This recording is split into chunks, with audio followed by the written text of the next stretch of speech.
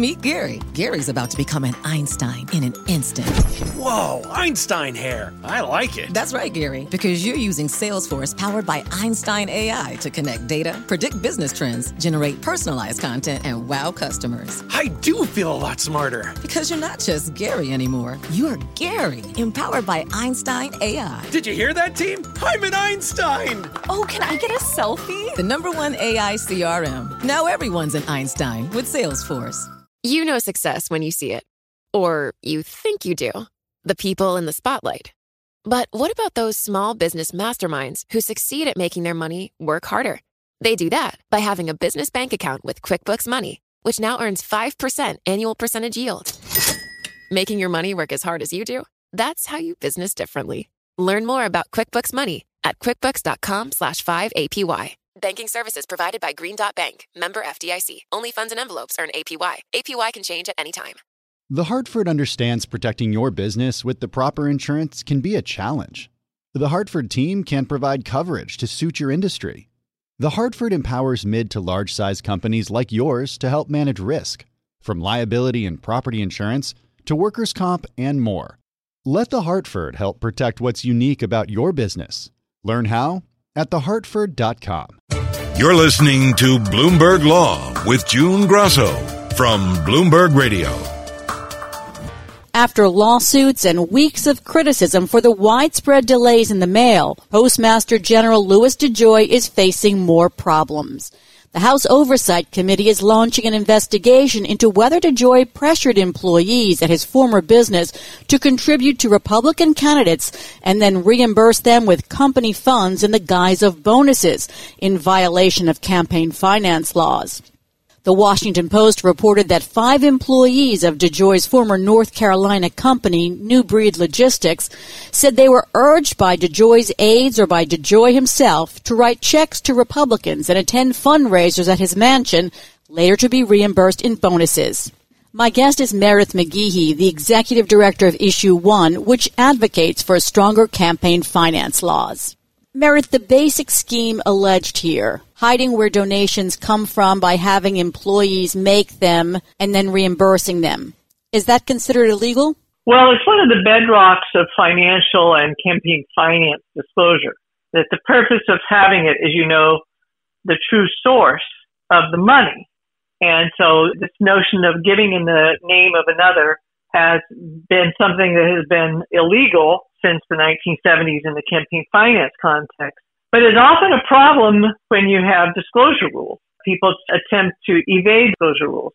I kind of described a situation where giving in the name of another, as this is often referred to, is one of the few places where both campaign finance law is clear, and it actually has, unlike many other portions of law, been enforced robustly over the years. So there's a strong record of enforcement precisely on this question. It doesn't get into all the other questions of dark money, what is coordination, all these other, places where they've been managed to make it fairly murky. This is a clear black line. So then if DeJoy was prosecuted for this, it would be a pretty straightforward case? Well, you have to show the facts, obviously, but they've had many instances of people trying to hide some of the giving in the name of another through bonuses, through family members. There has been a record of many people who have tried to go down this path, and the law and the record here is that if you have the facts and it can show what happened, then you don't really have much of an excuse for it. Companies can contribute through PACs. But what DeJoy did here was reimbursing employees with company money. Is that wrong? Well, there's a few factors here to consider. So let's take your normal political action committee, and this could be whether it is a corporate PAC or a union PAC. But especially corporate PACs, the way they generally work is that the donations to that PAC by law have to be voluntary. That's by law. They cannot be compulsory.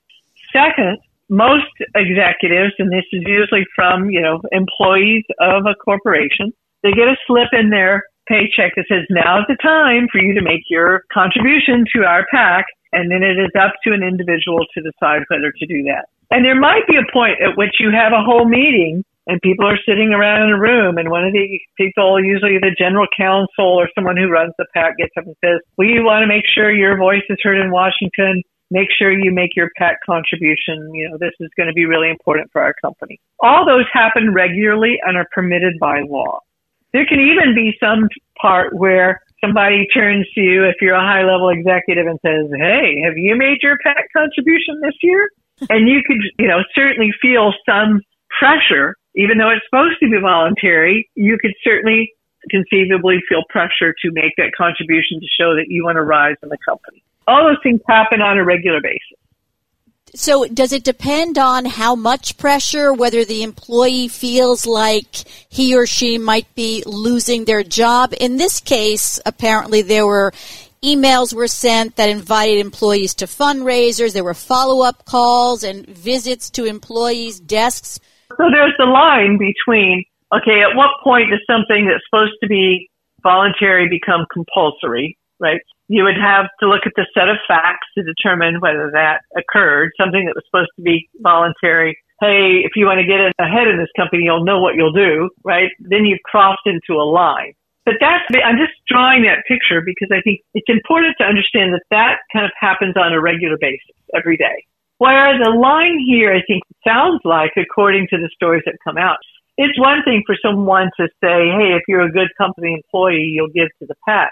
It's a far, far different thing to say, hey, you make your contribution and I'll make sure, that it gets covered. Or I'll cover it and any taxes based on the bonus. Or why don't you have your wife do it and I'll make sure that it gets covered. You've crossed the Rubicon on legality when you start getting into the world of, and I'll make sure it gets covered. There's a separate question of whether or not it's been voluntary based on the pressure. That's one question. There's a very different question about whether or not any contribution was then covered financially. I suppose a close investigation of the books would absolutely show whether or not there was a reimbursement of the employee contributions dollar for dollar. Yes, and it's very interesting when you look at some of the past cases. There was one involving a Fiesta Bowl back many years ago, and it almost sounds like a repeat of many of the instances where the ex-CEO of the Fiesta Bowl actually pleaded guilty in connection with this kind of evasion and donation in the name of another. So, as I say, there's kind of a long record of where people have tried to game this because they want to get the political credit, but they end up getting tripped up. And in some cases, in that case, there were not only fines, actually somebody actually went to jail, which was pretty unusual. So, yeah, you have to look at what was between the donations and any reimbursements that occurred. Nowadays, we have email trails. What was the understanding? All that comes into the mix as part of the fact case that would be looked at. How often does this go on across the country? Because this would not have been discovered unless he had become Postmaster General and there was all this investigation into his past. Unfortunately, these straw donors, or as they say, contributions in the name of another, are strictly prohibited. But we first have a Federal Election Commission that currently does not even have a quorum. Even when they do, they're very weak. And many times, their investigative capacity is quite limited. Cases only come to their attention like this if there's really just been either a press report or there's been a whistleblower. So it's kind of hard to say how often it occurs. Usually if you have a decent general counsel, part of their job is to make sure you don't do something like this, which is kind of it's easy to do, but it should be easy to know where the line is. And, to me, this is a failure of whoever his campaign finance and company lawyers were to make sure that they didn't cross what is a pretty clear line. As I say, there's a lot of murky lines when you come to campaign finance, and this isn't one of them. DeJoy said that he wasn't aware that any employees felt pressured. Right. There's a difference between feeling pressured and getting reimbursed. The statute of limitations seems to have run in this case, so he probably won't be prosecuted federally, but apparently North Carolina, he could be prosecuted under North Carolina laws? Yes. In fact, Common Cause I just saw on the news wire had just filed a complaint in North Carolina. So that has been brought to the attention in North Carolina. So the way I understand it, North Carolina does not have a statute of limitations, right? Unlike federal law, which is 5 years. So that's why they filed that complaint, calling for an investigation of the straw donor scheme, because the company was in High Point, North Carolina, New Breed Logistics, would fall under North Carolina law. Does the federal government, outside of the FEC, do they often bring prosecutions for campaign finance violations? Well, there's two ways that these investigations go. So the Federal Election Commission can conduct an investigation and decide there are administrative fines, or if they believe that there has been a criminal violation, usually willful and knowing, then they get referred to the Justice Department. And there's a public integrity section that would then, take that case on and do the investigation and bring any lawsuit against those folks. So the Federal Election Commission does not have the ability under current law to adjudicate any criminal, willful, and knowing violation. That all falls to the DOJ. And the House Democrats, the Oversight Committee, has launched an investigation into this, not only for the campaign finance, but also for the fact that he may have committed perjury the last time he testified. Seems as if, he gave sort of a non-denial denial when he testified that in perjury, would perjury be difficult to get him on? Oh, that's always a very difficult one. And obviously this is operating in a political arena. So, and the people that would have to bring that case in a criminal court of law, again, would be the Department of Justice. And this Department of Justice does not seem so inclined. So, it's out there. Lying to Congress should be a very serious thing to do. Some people have, in fact, been found guilty and end up either with criminal sentences. But I think, look, I'm going to say a little bit, and I'm only saying this in a very, very small amount, in defense of someone like DeJoy. And, here's a CEO type that's running a company. And the reality is he probably is accurate in saying he has no clue himself. I'm not saying this is in fact the case. But often with CEOs, they don't pay a lot of attention to the details of stuff. Sometimes they do, and like in the case of Charles Keating, he was directing all the Keating 5 activities, so he knew exactly what was going on. But in the case of someone like DeJoy, you would have to be able to demonstrate, and perhaps there is the evidence to show that he personally kind of was involved in this effort. He says he wasn't, and there wasn't a kind of an email trail or a whistleblower that could say, yes, Mr. DeJoy himself was involved in this. I wouldn't be shocked to find out that he didn't know, because a lot of, business types don't think they can be bothered. But the answer of that is always, he should know, right? And in this case, we'll see if there is a record that shows he personally was involved and, was made some of these decisions. So that's a matter of fact that a thorough investigation could actually determine. That would be left to the state of North Carolina then. Based on the information so far public, it looks like most of this activity so far has been beyond the 5-year statute of limitations. Now, there's a separate question of whether or not he remains as Postmaster General. That's a different question. It's not legal, but political. Thanks so much for being on the show, Meredith. That's Meredith McGehee, Executive Director of Issue One. Face it, your business is unique. It faces challenges and risks that are specific to your industry and to the skills you and your team bring to every challenge. You need experienced insurance professionals. The Hartford accepts the challenge. The Hartford understands that protecting your business with the proper insurance can be a challenge. The Hartford team can help provide coverage to suit your industry. The Hartford empowers mid to large size companies like yours to easily manage risk, from liability and property insurance to workers' comp and more. With experience in underwriting, risk engineering services, and claims, the Hartford faces any challenge to deliver innovative, customizable solutions that your industry and your unique company demand. Let the Hartford help protect what's unique about your business.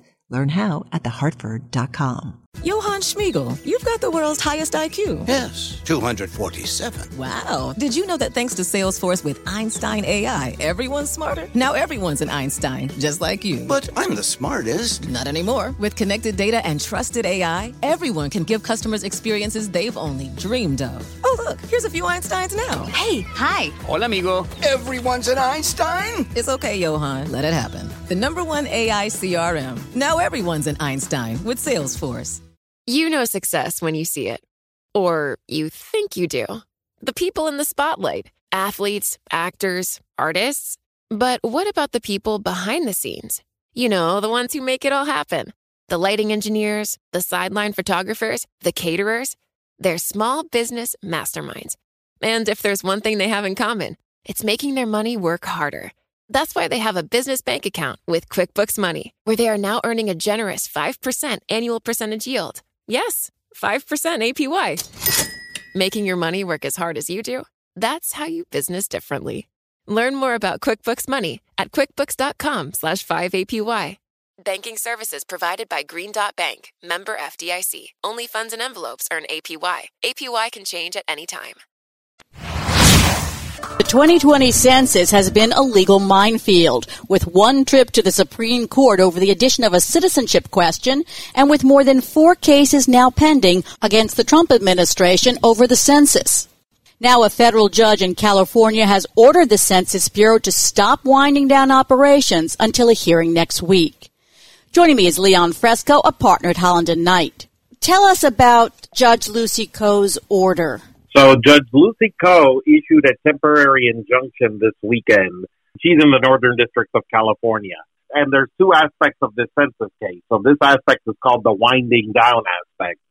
She said that the winding down aspect of the census case, which means that the government wanted to stop counting the amount of people who hadn't applied for the census already using the online and other methods to enter the census.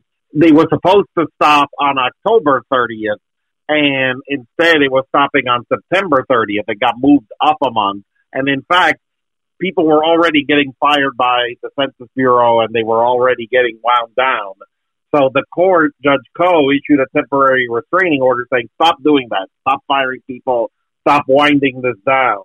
And continue with whoever you have on staff counting people who haven't been responsive to the census like you were intending to do, which was going to be a deadline of October 30th. Did the October 30th deadline come about because of COVID-19? Was the end of September the original deadline? It was changed and then changed back? Correct. What actually happened was the original deadline was at the end of April, and because of COVID-19, it got moved to October, so everybody adjusted all their operations to moving it until October, and then suddenly in the middle of the summer in August, the Census Bureau said, no, we're actually changing this again, and we're winding this down, and we're ending this on September 30th, but then they started winding it down immediately, and they started firing people immediately, and so that was going to diminish the resources available to actually count people who hadn't responded to the census. And so the nature of these claims are, well, that's arbitrary and capricious for you to say, because of COVID-19, we needed this extra time until October, and now suddenly we don't need it. And there was no good reason given. It wasn't like there were certain metrics of counting that had been met. They simply just wound back the date. Is there any evidence as to why they wound back the date? Did an order come from above? Well, so one of the interesting aspects of the case is there's a whistleblower who talked to the court, and the court said that they have to go through a federal whistleblower process. So that's interesting if we find that out at some point later, what will happen with regard to that whistleblower. But in the meantime, the other issue that's very fascinating is that the only reason that they give is that the administration came to some determination that the census part couldn't be completed by December 31st, 2020, which was what they believe is their statutory deadline to produce apportionment counts. They said there's no way to do this if we collect past September 30th of 2020. And that wasn't something they were uncomfortable with when they made these extension of these deadlines. So it's unclear why they're suddenly uncomfortable with it now. And Judge Koh also pointed out some conflicting statements made by a top census official. Yes, correct. There were certainly serious questions there about the accuracy of the census data that were generated by the declaration of an individual named Albert Fontenot, who was the Associate Director for Decennial Census Programs. He had originally declared that the lack of field staff would be a barrier and there wasn't a way to do this, but at the time, there was a May 26th webinar organized by the National Congress of American Indians, where they've already said we passed the point where we could even meet the current legislative requirement of December 31st. We can't do that anymore. That was Tim Olson, the head of the field operations for the 2020 census. And so because he had said that in May, the idea that now we have to get this done by December 31st, there's no way. That's already been said that was going to be inaccurate. So the one reason given that we have to meet the December 31st deadline isn't a valid reason because that was already known in May that we weren't going to be able to meet that deadline. So is the challenge to the Trump administration not counting undocumented immigrants part of this lawsuit? Well, so there's two separate lawsuits, and they're going on in parallel. And one of the lawsuits is about this issue of whether you can count undocumented individuals in the census. But the real basis for these claims that are being made at the moment in these lawsuits is that it was just arbitrary and capricious to have a deadline, change the deadline, and then change it backward again because people had developed enough of a reliance interest in these deadlines that shouldn't have been done at that point. I mean, it is being made as a sort of subtextual claim that, yes, there might be this intent that the bigger cities, which have more of these individuals, don't get counted. Experts have warned that shortcuts would lead to inaccurate census counts, missing the poor, the young, and minority groups, traditionally the hardest to count. Is there any evidence that that's true? Well, I think everybody who's in general fearful and hiding from law enforcement in general because they know that at the moment to their advantage that they be seen less than as opposed to being seen more will be harder to count. And so the complication then becomes if your intent is to actually count every human being in the United States in order to apportion this properly, the less resources you're putting toward that goal, you're going to get more people who want to be counted and less people who don't want to be counted. And so that would have some natural relationship to undocumented individuals. And that is the third count of the complaint that is done by the city of Los Angeles, the county of Los Angeles, and others filing this lawsuit. They're saying it is a pretext to exclude undocumented portions from the apportionment count. But again, this wasn't the basis so far for the court's temporary injunction. The basis was that the justification given by the government doesn't match what they said previously. And because there was a deadline given in the past, they haven't given a good reason why they would change the deadline again. So what happens if the Census Bureau is not able to complete the census by December 31st?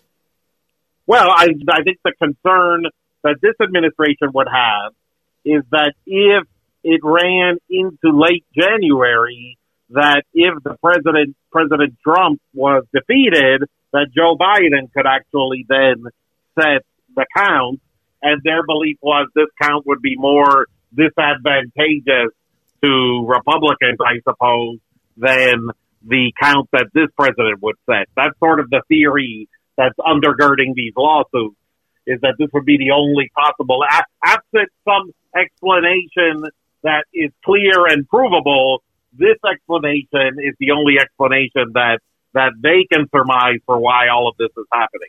And there was a request to the Senate to extend the deadline beyond December 31st, and they never took that up. Correct, and that's one of the issues that's actually going to be under debate right now during this period right before the continuing resolution needs to pass on September 30th. And there is some belief that there is some bipartisan consensus here to move the census because, there are states like Texas also that are large states that want everybody counted in Texas that are more red, and same thing with Florida than just states like California or New York. So it will be interesting to see if the Congress, as part of the continuing resolution, actually ends up extending these deadlines but not meeting these lawsuits. So tell us more about the second aspect of these lawsuits and where that stands. Right. Well, the second aspect is the issue that has now been argued in oral argument in New York and will be argued soon in California, which is, can you actually exclude undocumented immigrants from the census?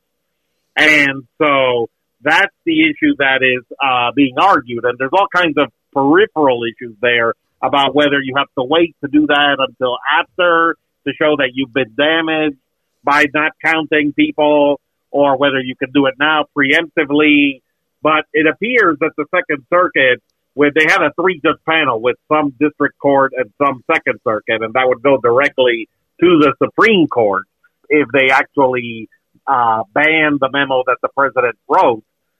That panel seems to have some skepticism of the government's arguments here, and they seem to think that this policy is wrong to say that you can't count undocumented individuals, and that the timing is fine now at the moment to be able to make this claim. You don't have to wait until later to show that you were harmed by the counts that were subsequently done.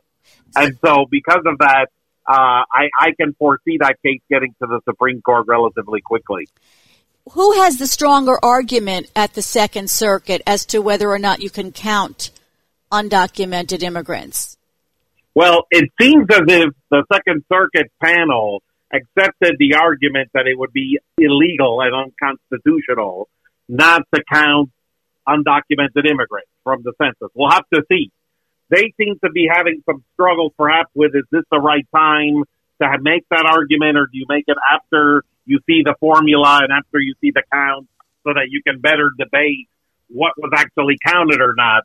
But it seems like they were convinced in that argument, although we need to see the order to see that at the end of the day, the challenge could occur now, and that there isn't unlimited power on the president to determine how to apportion these districts. And so it seems likely that we're going to be getting an order in the next week or two that says that this memo is illegal, and then that would be challenged to the Supreme Court. So now remind us, the Supreme Court has already ruled on the census once by a 5-4 vote. Remind us what was decided then. Right. The Supreme Court at that point invalidated the process in a 5-4 decision by which the Census Bureau tried to ask a citizenship question in the census, because they said that that process was arbitrary and capricious and didn't follow the process by which you would insert such a question in the census. They didn't say one way or the other definitively what is the fate of whether you could ask such a citizenship question, nor did they say whether it would be illegal or not to exclude undocumented individuals from the census. But nevertheless, that claim appears to be heading more squarely to a court that appears to have for sure 4 judges that seem to think that that's fine to exclude undocumented immigrants, 4 that seem to think it's not fine to exclude. And then we're going to be left to see what Justice Roberts will be able to come up with, as he was the swing vote in the prior census case, to determine whether undocumented individuals can be counted in the census. There are more than half a dozen other lawsuits, you mentioned a few, that are percolating through the system. And so could there be conflicting decisions?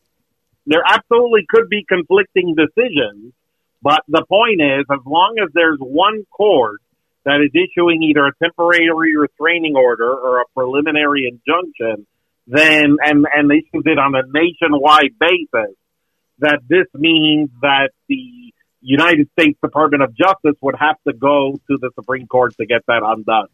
And so there's 3 bites at the apple that the plaintiffs are trying. They're trying in the District of Maryland, they're trying in the Southern District of New York, and they're trying in the Northern District of California.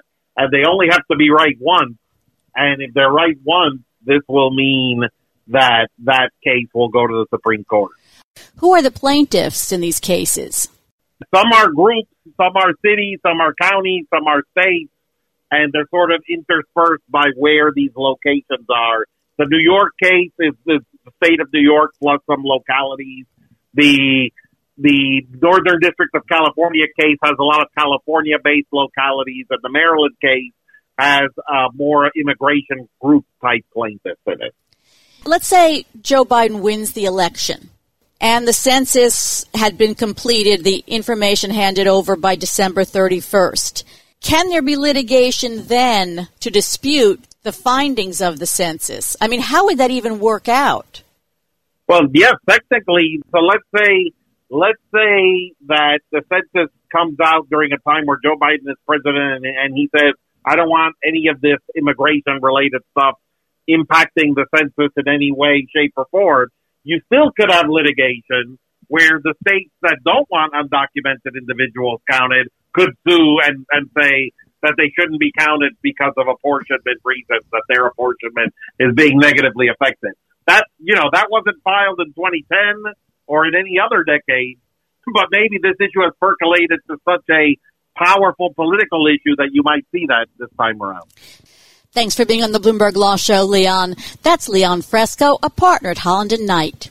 The stakes are high in these cases. The census helps determine how $1.5 trillion in federal funding is distributed and how many congressional seats each state gets in apportionment. As of Saturday, more than 86% of households have been counted. More than 65% of households were counted from self-responses online, by mail, or by telephone.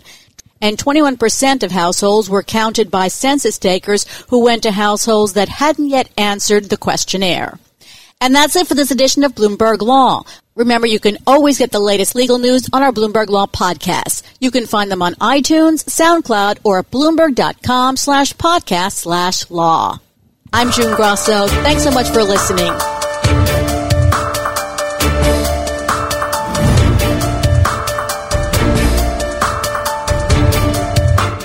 The Hartford understands protecting your business with the proper insurance can be a challenge. The Hartford team can provide coverage to suit your industry. The Hartford empowers mid to large-size companies like yours to help manage risk, from liability and property insurance to workers' comp and more. Let The Hartford help protect what's unique about your business. Learn how at thehartford.com.